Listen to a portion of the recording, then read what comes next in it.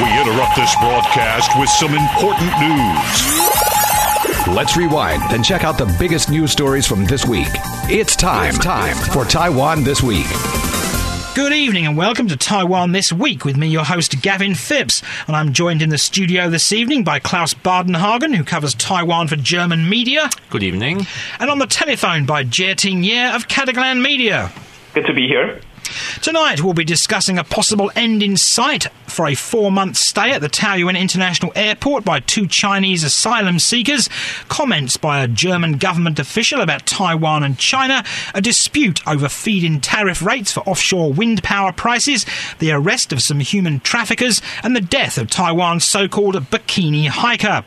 But we'll begin with a slap in the face, that being a physical attack on Culture Minister Zhang Li-jun by a 67-year-old former entertainer/singer Lisa Zhang. The singer slapped the minister across the face at an annual spring festival for television celebrities, which was hosted by the Care for Entertainers Foundation in Taipei. And Zhang has reportedly told media on numerous occasions this week that she struck the minister because she opposes plans to repurpose the National Chiang Kai-shek Memorial Hall and remove references to the former president. Now, standing on the steps of the Ministry of Culture earlier this week after the slap, Zhang told the throng of reporters that went there, and she went there to apologise, of course, that she acted on impulse after losing control of her emotions during the banquet, and that her actions set an incorrect example. However, she also went on to continue to criticise the culture minister's plans to, in her words, promote the demolition of the Chiang Kai-shek Memorial. Now, Lisa Zhang was unable to give her apology to the culture minister because, of course, the culture minister just happened to be busy that morning. There you go, read into that what you will. But the government and opposition political parties have been condemning Zhang's actions this week, with the DPP going, this is out of order and you shouldn't do it. But the KMT and other opposition parties have taken a slightly different route, with the KMT's Vice Chairman Hao Long-bin saying the slap was a result of the government forcing people to rebel, which some said was a bit of a stretch. And he also went on to accuse the ruling party of hypocrisy for promoting violence when it was the opposition party, but calling for an end to it now it's in power. And speaking to reporters, Hao listed a whole heap of incidents when DPP lawmakers have gotten physical, but he conveniently omitted several incidents which were initiated by the KMT and other opposition parties. So, Jieting, a slap in the face, a good thing, a bad thing? Obviously it's not a good thing to hit a politician, but the woman, the Lisa Zhang, said that she apologised for doing it, but she was not going to apologise for the protest. Yeah, and I mean, I think everybody knows the slap itself is not much of, a news, right? But then the emotions and also the policy that's sort of in discussion, that's in dispute, is a very, very big topic within Taiwanese society. I mean, we're talking about transitional justice, and we're talking about sort of ethnic tensions, right? And so I think those are sort of the big topics that are behind this particular incident today.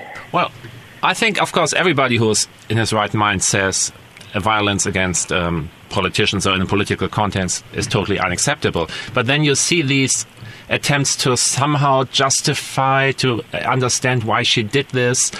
And if you spin it this way, I'm just worried this might be a dangerous precedent to lower the threshold for other people who maybe think they are unhappy with something the government does, or they need to do something about it. And Taiwan has had some political attacks or even assassination attempts in the past, and I think everybody responsible should be really careful not to make this appear like too harmless and let her off with a slap on the wrist here. Yeah, I mean, I definitely agree with that. What I'm saying is, this kind of reminds me of some of the incidents that we've had in the United States as well, right, over race relations, right? I think the people who, for example, like Hao Long-bin and the people who are on, who are sympathizers of Lisa Chang's, I guess, political views, not necessarily her actions, but, definitely her political views over transitional justice, like what, I think we have to sort of understand that there is, quite a lot of anxiety on the people who, felt that their culture, their sort of traditional Chinese, proper Chinese culture, was the mainstream culture by default in Taiwan for so many years, and now that's being challenged, and I believe rightfully so. But it is being challenged, and they do feel that anxiety. So, I think these, if you're going to move forward with transitional justice and going to move forward with looking back into history to sort of really uncover and to hold people accountable, I think these reactions are going to, these types of reactions are going to, we're going to be seeing more of them in the future. I'm just wondering, could the government do anything to get these people on board, those who see transitional justice as basically a dangerous ploy to destroy the Chinese heritage? I mean, the government has been pretty clear in saying that the main aim of the whole transitional justice thing is reconciliation, is getting to know what happened. It's not about punishment, but that's not getting through. If you are on the other side of the fence, you just don't see this. You only see an attack on your values and on your what you identify with. So is there any way to get these people away from their extreme positions, or is that just something Taiwan needs to live with now? I'm actually curious if somebody from the KMT side, right, or so the Pan Blue side, would come out and say, all right, guys, let's at least take this issue and kind of speak to it on our own terms and say, okay, we admit and we realize that the KMT of the past has done some terrible things, and we want to be the one that's going ahead of everybody to disclose, and become transparent and, basically admit to all those mistakes that wherever they're found, and then move on, right? And so I think if, a politician, say Jiang Wan'an, for example, right? I mean, he is a blood descendant of Chiang Kai-shek, right? So if he comes out and really, kind of take the lead on this, I think he would get, I don't know how many people, but I think he will get some people on board, right? To say, okay, we're going to make a break. We're going to, we're going to take this issue into our own hands. We're going to look into the past and then, clean house basically, and then have a new start, right? I think there might be some value in that. And actually, Klaus, I was wondering if you, since, Gavin introduced you as the representative of all of Germany, how has Germany sort of moved forward from the World War II and the Nazi days, with these kind of... What's actually more a thing Taiwan is looking at in the German history right now is the transition from the East German dictatorship and what happened after reunification. But in both cases, I mean, the end of the Nazis and the end of East Germany, you had clear winners and losers. I mean, the old system just broke down and the other side had won. And so it was easier to come to terms with what happened and appoint the blame.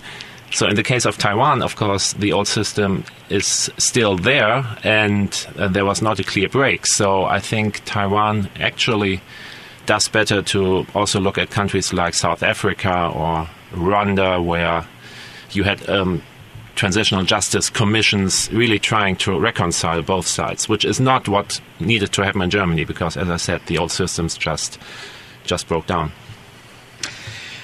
And we shall move on now. And the Mainland Affairs Council this Thursday said that it's now considering allowing 2 Chinese asylum seekers who have been stranded at Taoyuan International Airport for 4 months to enter Taiwan on the basis of professional exchanges. Now, according to Council Deputy Minister Cho Chui-jung, the proposal is still under discussion and will require the cooperation of both the said Chinese nationals. But the Mainland Affairs Council official says the matter will be handled in accordance with laws and regulations Nations and take into account international precedents in similar cases and human rights protections. Now, 43-year-old Yang Ke-fan and 63-year-old Liu Xinlian arrived at the airport on September the 27th on a flight from Thailand. They were scheduled, of course, to continue on to Beijing, but they didn't get on that flight and instead claimed asylum at the airport on the grounds of political persecution. Now, while they both hold refugee certificates issued by the United Nations, they've still not been allowed to leave the restricted area of the airport because they lack the required documentation to enter Taiwan, even though they've got the UN passes. So, Klaus, an end to the odyssey of living in the airport for 4 months for these two Chinese chaps on the horizon. Yeah, you really wonder how this comes about right now. I mean, they've been there since September. In October, the government said, yeah, we'll try to deal with this. We will not send them back to any place where they face persecution. But now the Mainland Affairs Council comes out and says, yeah, maybe we can do something. Well, just a week ago, there was an AFP report which made international news, and all of a sudden their story was all over the world, basically. And I can't help the suspicion that the government maybe felt the need to do something now that the story was really out in the open again. And of course, if the Tsai government is trying to push its human rights credentials, that's one of the reasons for the international community to support Taiwan, then it doesn't look too good that not only don't you have a law how to deal with refugees, you also let political refugees from China stay in your airport for 4 months and basically leave them in limbo. So my suspicion is that this international attention really was one of the reasons that there's some movement here finally. Yeah, no, I think agree with what Klaus said, and it just doesn't seem right to leave them in limbo, right? And I think the word limbo really kind of reflects the Thai government's attitude towards sort of specific issues dealing with China sometimes, right? So sometimes we see the Thai government and Tsai Ing-wen herself being very, taking a very strong stance and, kind of standing up and speaking up. And sometimes we see this kind of, sort of wavering back and forth, right? And so I think, I think the Thai government, with these, kind of more specific technical sort of isolated incidents like that, they really should have a better way of, sort of figuring out, okay, how exactly do we deal with this? How do we not seem like we're trying to please everybody and end up pleasing nobody? And so I think, this is a pretty straightforward case now that especially now there's international attention on this. If the Thai government doesn't act, then it does look really bad, especially when the president has been talking about human rights and freedom and rule of law as compared to the other side. So I mean, Klaus, obviously if they let them in, somebody's got to pay for their welfare. Yeah. You think that's what Taiwanese public is worried about? I have no idea. Who knows? Well, the reasons that are brought forward again and again to why does not Taiwan just simply accept Chinese political refugees, period, is mostly, well, maybe there would be too many coming, or maybe there would be some spies amongst them China's trying to get those people into Taiwan, but also not to incense China even more on this front if you already have your hands full dealing with them in other aspects. So maybe the Thai government is saving this for another day when they feel they need to up the pressure, or to find some new ways to let China look bad. Maybe this will happen, but as of now, I don't think, like many countries all over the world, Taiwanese public is not so eager for taking in a lot of refugees, and the government also doesn't need more interior trouble. They already have enough other policies that are under criticism by the Taiwanese public as it is. Klaus raised a point there about taking in refugees and the local public maybe not liking them. But do you think, obviously, in Taiwan there would be a difference if Taiwan took in 2 Syrian refugees or 2 Chinese refugees? Do you think the public in Taiwan would look at them differently? I definitely think the public would look at them differently, just because China obviously is, has such a special place in, Taiwanese policy or aspects of life in Taiwan. I think even with Chinese refugees, sort of across the board, right? You have, people who are more on the Taiwan independence side saying, yes, of course we should, support these people who are against the communist regime in China. Yet then again, there is the national security despite problem, or there's simply a sort of this fear of more people from China coming to Taiwan, right? Whereas on the pan-blue side, on the one hand, you have, these are, we don't want to provoke Beijing even more. And then again, it's like, you talk about, our Chinese brethren, our Chinese compatriots all the time. Well, here's your chance to help them out. So what are you going to do? Right. So I think it is it's a topic that the Taiwanese public has not come to terms or has not come into contact with as often as I guess one might expect. And so there just hasn't been enough sort of public debate about this particular question. And I think it is, the issue cuts many ways. I think with Syrian refugees, I think people, long story short, probably look at it, with a very different calculus, right? I think in that sense, I think people are probably more worried about, how are they going to, quote unquote, assimilate into Taiwanese society, or is there going to be some prejudice or some sort of racism involved? Or even just some xenophobia, right?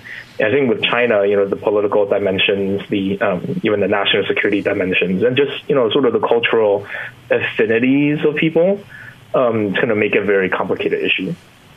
Right, and as we have Klaus with us today, we'll talk some German-Taiwan issues now, and we'll begin at the beginning with German Foreign Minister, whose name I'm going to butcher, sorry Klaus, Heiko Maas, voicing his opposition to China's threat to use military force against Taiwan. Now, Maas's remarks in the German National Parliament a week ago came after the Germany-Taiwan Parliamentary Friendship Group chairman, Klaus-Peter Wilsch, asked the government for a response to Xi Jinping's January the 2nd comments.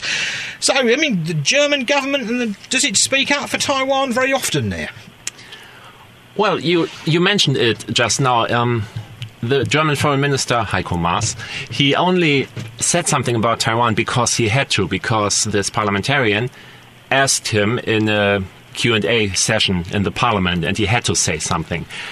I'm pretty sure that the German Foreign Ministry would not have issued any statement or press release regarding Taiwan criticizing China if it hadn't been for this situation. And also in his reply to this question, the Foreign Minister, he avoided actually saying the word Taiwan. He just said, in this situation, as always, we will make very sure that the threat of violence is unacceptable. And I don't know, maybe he was afraid there would be a soundbite where they would take this video clip where he says Taiwan, Taiwan, Taiwan, and he wanted to avoid that. But I think it's pretty telling. But so the German, obviously, what about the German-Taiwan Parliamentary Friendship Group? They obviously come here a lot. Yeah, they are pretty active. Those are, 30-something parliamentarians, and they try to do what they can. They try to put the subject on the agenda from time to time, as they did now. But, of course, in the end, what really matters is what the government is doing. And this was one of the really rare occasions where a high-ranking government official really publicly said something about Taiwan at all. Talking about the Taiwan policy, Germany, like many countries, has a one-China policy.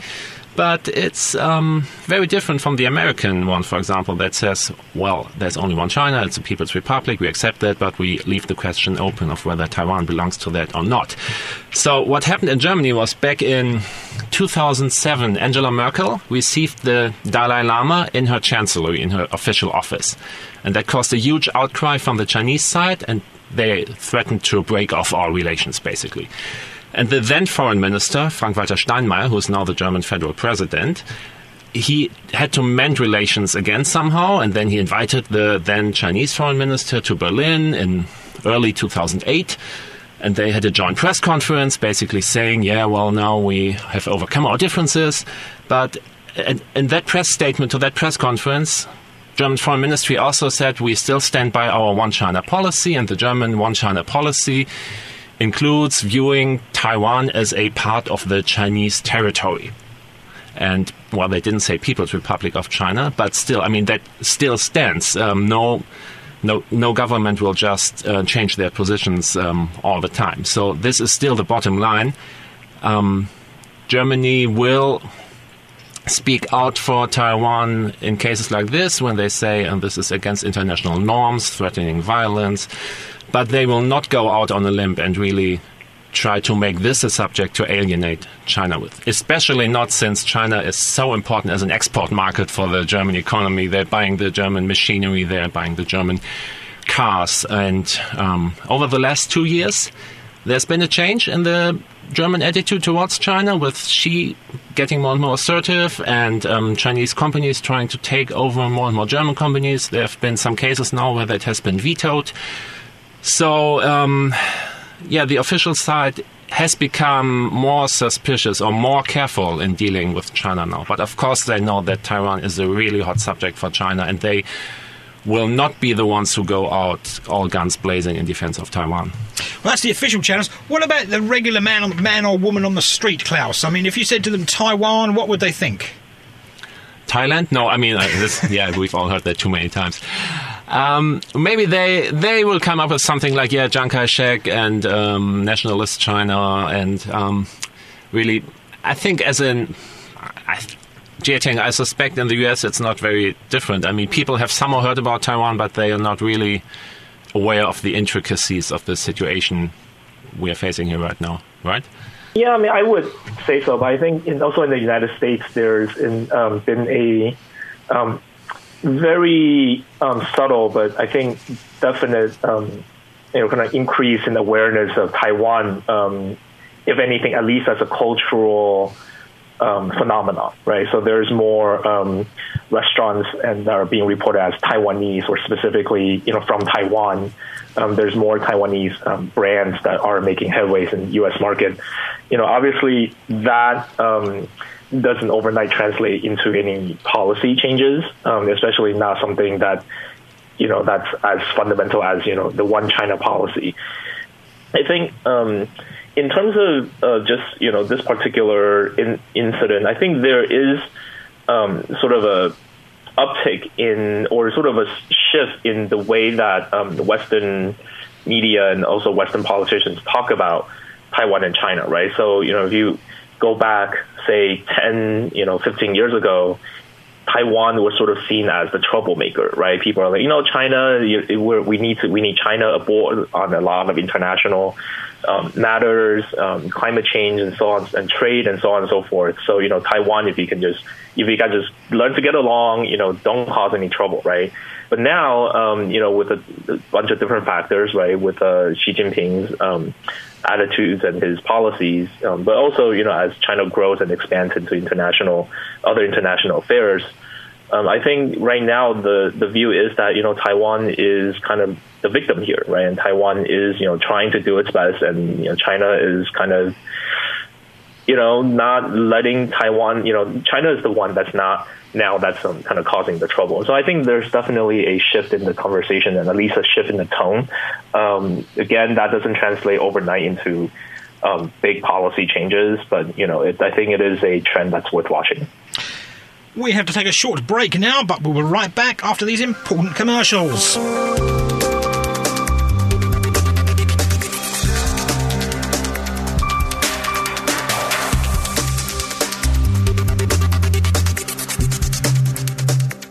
Welcome back to Taiwan This Week, and a dispute over feed-in tariff rates for offshore wind power prices erupted this week and has seen Danish power company Ørsted suspending investment here in Taiwan amid what it describes as a re-evaluation of its investment in the country. Other companies, including Yushan Energy, Northland Power, Copenhagen Infrastructure Partners and WPD Taiwan Energy, have also issued a statement criticising the policy. Now, the government last year announced a proposal to set the the rate for 2019 at 5.1 NT per kilowatt hour, and that was down 12.71% from 5.8 NT per kilowatt in 2018. Now, the companies say the government attracted offshore wind power investment by promising a feed-in tariff rate of 6 NT per hour, and such a steep cut will negatively impact Taiwan's reputation in the global market. So, to get a better understanding of the issue affecting the future of offshore wind power development here, I spoke with Hal Falls, a manager at the Miaoli Wind Company. Good evening, Hal. Good evening, Gavin.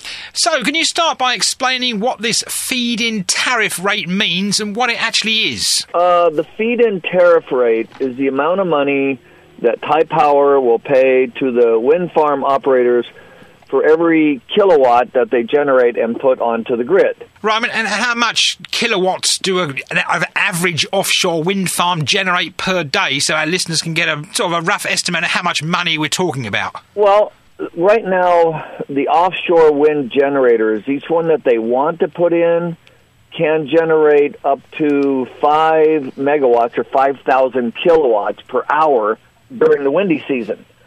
And let's say a wind farm could be any place from 30 turbines up to maybe 60 turbines. The feed-in tariff rate, once it is established by let's say, the Bureau of Energy or TPC, and it's offered to the wind farm operators, this feed-in tariff rate is locked in for 20 years. So the rate that you get in 2019 is the same rate that they will be getting in 2039. That's why it's a big deal. It does not change over the years. Right, of course, the government's trying to change it, which, of course, some companies have said this is negatively affecting Taiwan's reputation in the global offshore market. They have two different rates, Gavin, the rate for offshore and the rate for onshore. So leading up to this period, they've been offering the offshore operators 5.8 NT per kilowatt. I'm rounding the numbers off a little bit. And as I said, this is over a 20-year period.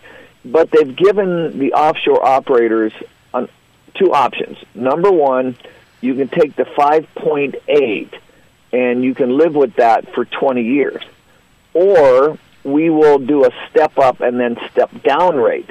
So for the first 10 years, we will give you an extra 2.3, so making it like 7.1 NT per kilowatt hour, and this allows the offshore operators the chance to recoup their money faster. Then after 10 years, they will take the 5.8 and they will lower it down to 3.5. Okay, so it would drop from like 7.1 down to 3.5 after 10 years, and then so it all averages out to this 5.8 NT.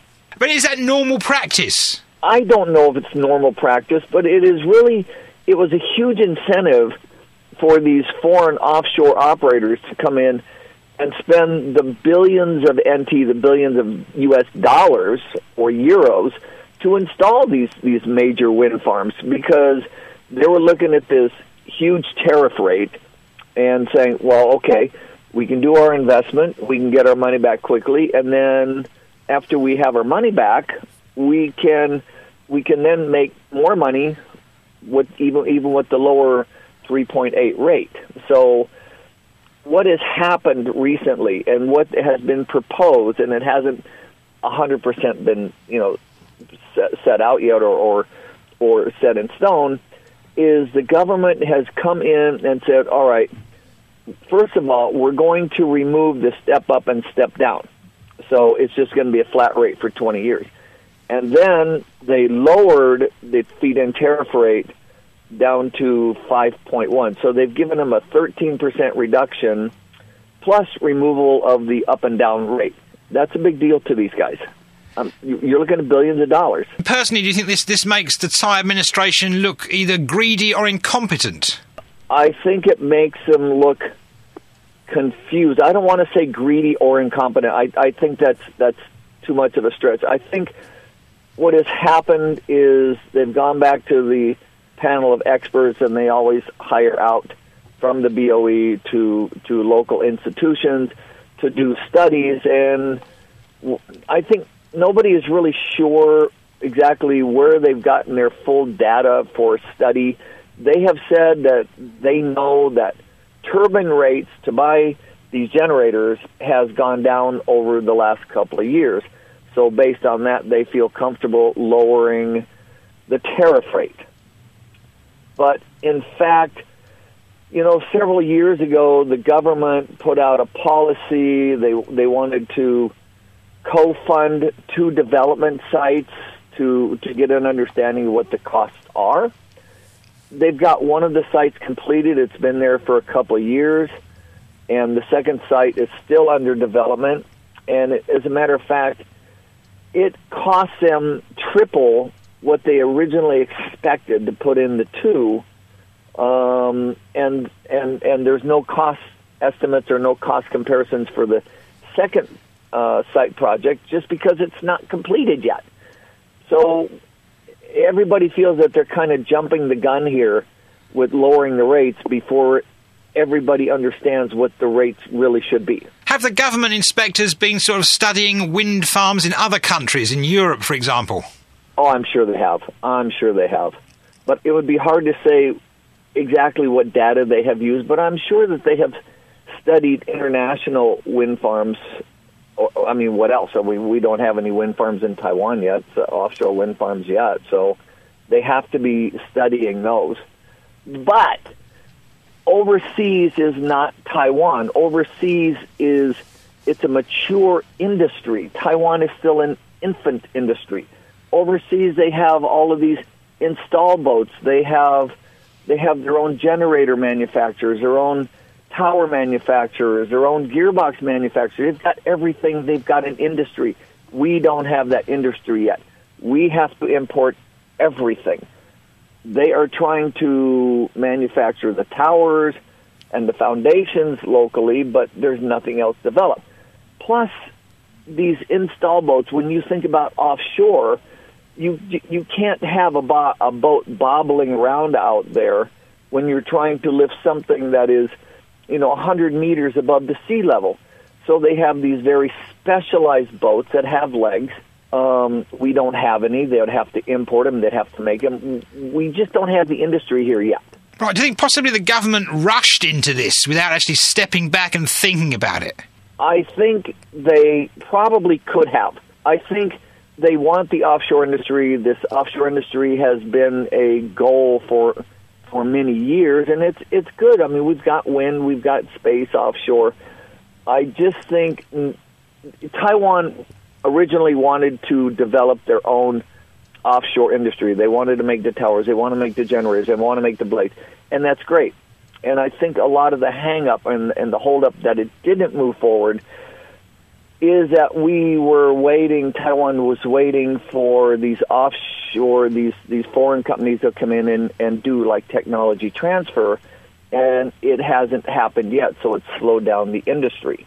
And now that it has slowed it down, I think Taiwan is more willing to import everything just to manufacture what we can here and install what we can now and slowly grow the industry, which is the right way to go. But they offered a rate. They offered a rate to these big offshore people like Ørsted, who is the company that's really said recently that they're going to back off for a while to see what is really going to happen for the feed-in tariff rate. They have overseas experience. They have boats. They've installed hundreds, if not thousands, overseas. But they don't have the right equipment here yet, and they were offered a huge tariff rate, feed-in tariff rate, to bring their technology, bring their billions of dollars over here to do the install, and then suddenly they're like, well, we changed our mind. That really hurts our reputation in Taiwan. That was me in conversation with Hal Falls of the Miaoli Wind Company. Now, the National Immigration Agency has detained 7 people this week in connection with the disappearance last month of 148 Vietnamese nationals who arrived in Taiwan, of course, as tourists, a story we've covered numerous times over the past weeks. But the arrests involving human traffickers and 148 violations of the Human Trafficking Prevention Act has put a whole new look at this. Now, of course, the government has long vowed to clamp down on human trafficking, and, the missing Vietnamese are slowly being located. But, of course, Klaus, human trafficking, the government vowing to clamp down human rights. We go back to human rights here. And you've got 148 violations of human trafficking, you've got several arrests, and the government are seeking 4 other people who are in Vietnam. Yeah, we've touched upon this in the course of the show a few times now. It's what the government says they are doing and what it says about the values they are upholding, and then what's actually happening on the ground here. So if Taiwan wants to be seen as the country that's an example for human rights in the region, then it has to do something against cases like this. It has to really crack down on human traffickers. Just as, for example, the fisheries sector is under fire from the European Union because of the working conditions for fishermen there, and they're threatening not to buy the fish from the Taiwanese fishery industry anymore. So that also throws a really bad light on Taiwan. And, well, if you want the world to have sympathy for you, you just need to do more not to allow headlines like this to happen. You need to get your priorities right here. Jieting.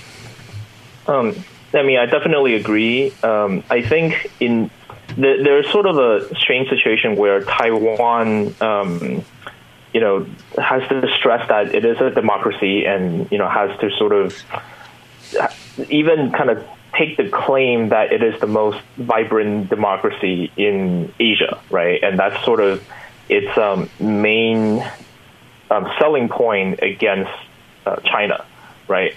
But then again, Taiwan is a very young democracy, right? Just even getting the official government structures to be democratic, took a very long time, right? There's still a lot of practices in the society and sort of in lesser kind of known parts of the country, right? So as Klaus mentioned, the fisheries, the human trafficking, I think these things are just only coming to light because of investigative reporters and cases like the one that we're talking about today. I think these practices has been going on for a very long time, and I think the government now has to, if they really want to sell the fact that Taiwan is a democracy, they have to do more than most other countries normally do, right? Because they have to catch up to kind of Western standards, and yet Taiwan has only been doing this for for a number of decades, right? And so I think it is definitely a pretty daunting task. Then again, this is what President Tsai, this is the thing that she says that got her all the accolades internationally, and had her kind of boosted her support numbers, right? So I think that it's definitely important to walk the walk, right? And really crack down on these things, and not to not let people say of course that's just all talk. So we can even look at another field. There's human rights, but for example also the fight against climate change, environmental policies. So you have the Taiwanese government saying we are really committed to being a model implementing climate change, anti-climate change policies here. But then you look at the energy prices in Taiwan, the price for electric energy, the price for gas is kept artificially low because state-owned companies are the biggest players on the market, and the government is basically dictating the prices here. So it's easier to say we are banning some plastic bags, we are banning some plastic straws. That also gets you some cheap international headlines. But to actually do something that maybe makes you less popular with your own voters at home, Taiwanese government is also shying away from this. And of course, giving the migrant workers more rights in Taiwan would also mean making it more expensive for the private households who are employing them, or for the companies who are employing them. And I think it's a case of they talk the talk, but they don't really walk the walk. I think obviously there's a lot of enforcement and, as Klaus said, the resources that can be put into it, but there's also more pervasive social attitudes, right? If you just kind of look at the way people, treat, or even just the way people think about their, domestic workers from Southeast Asia or migrant workers, right? They're not, they're usually not thought of as, one of us, right? They're not sort of part of our community, right? They're here to, we pay them and they come here to work and then they leave, right? And I think, there is also a little bit of there's some racism that, kind of plays into that, right? So, I think Taiwan still has some ways to go. And before we go this week, the death of Taiwan internet celebrity Gigi Wu, who was better known by the moniker the Bikini Hiker, propelled the island into the international headlines this week. And members of the Nantou County Emergency Services Mountain Rescue Team found Wu's body 43 hours after she called for assistance after falling into a 30-metre deep gorge. Now, apparently the 36-year-old gained fame online for hiking mountains across Taiwan and posting pictures of herself in bikinis on her Facebook page after completing the hikes. Now, of course, pictures of Wu in her bikinis on the top of Taiwan's mountains basically was all over the press this week, all over the world. But here in Taiwan, people have mourned her. She had followers on her Facebook page, but there's been questions about should she have been in the area she was in when she was in it, because apparently she didn't have a permit to hike in the area. Klaus, obviously you read about the Bikini Hiker. Yeah, I'm one of those who never heard about the lady before this happened, and many people I talked to the same. So she was apparently not that famous. And the reason that this bit of news made international headlines is, of course, because you can put the word bikini in the headline. If she had just been any hiker or maybe any Instagram celebrity, it wouldn't have made this kind of waves internationally. So that said, I mean, this lady died a really gruesome death there. I think she was lying there for 30-something hours before she was found, but then she had frozen to death. So it would be easy to make some tasteless jokes, but it's not what you should do. And also pointing blame to her, if she went there on her own and she didn't have a permit and she needed one, then of course it's not a very smart move. But I think overall, what does this story have to tell us, except for what's obvious and what happened there? Any lessons to draw from this? Jieting, did you read about the Bikini Hiker in America? I saw the headline, and I the first glance, the headline basically said, bikini mountain climber freezes to death, right? And then, you think, wow, okay, that's a pretty funny headline, right? And obviously don't climb high, tall, cold mountains, wearing close to nothing. But, I think after, you kind of look into this a little bit, first and foremost, it's a tragedy, right? I think, definitely, heart goes out to, to her and to her family. And I think other than the obvious, I guess for people who are, think twice before you try something super dangerous to, get attention on social media. But, on the other hand, I think you cannot even blame her. She did not fall down there because she was wearing the bikini at the time or something. I mean, it was not directly related to what she was doing. It could happen to anyone hiking in the mountains. Yeah. And if you go on your own, that's obviously a mistake Gavin, what did you mention earlier about Central Mountain Range in January? Yeah, the Central Mountain Range in January is a very dangerous place, as is the Central Mountain Range in August. Basically, probably, there you go. Anyway, that's where we'll leave it here this week, here on Taiwan This Week, and I've been joined in the studio today by Klaus Badenhagen. Nice to be here, thank you. And on the telephone by Jieting Ye. Please have a safe weekend, everyone. And thanks for tuning in to this week's edition of Taiwan This Week here on ICRT with me, Gavin Phipps. And don't forget to check out Taiwan This Week podcasts on iTunes and Android podcast apps, where you can get access to all our previous shows. Tune in again next Friday evening at 8 for another informative look at the top stories of the week with Taiwan This Week. And don't forget to also check out our podcast on our website, icrt.com.tw. Now keep it here for more music and news only on ICRT FM 100.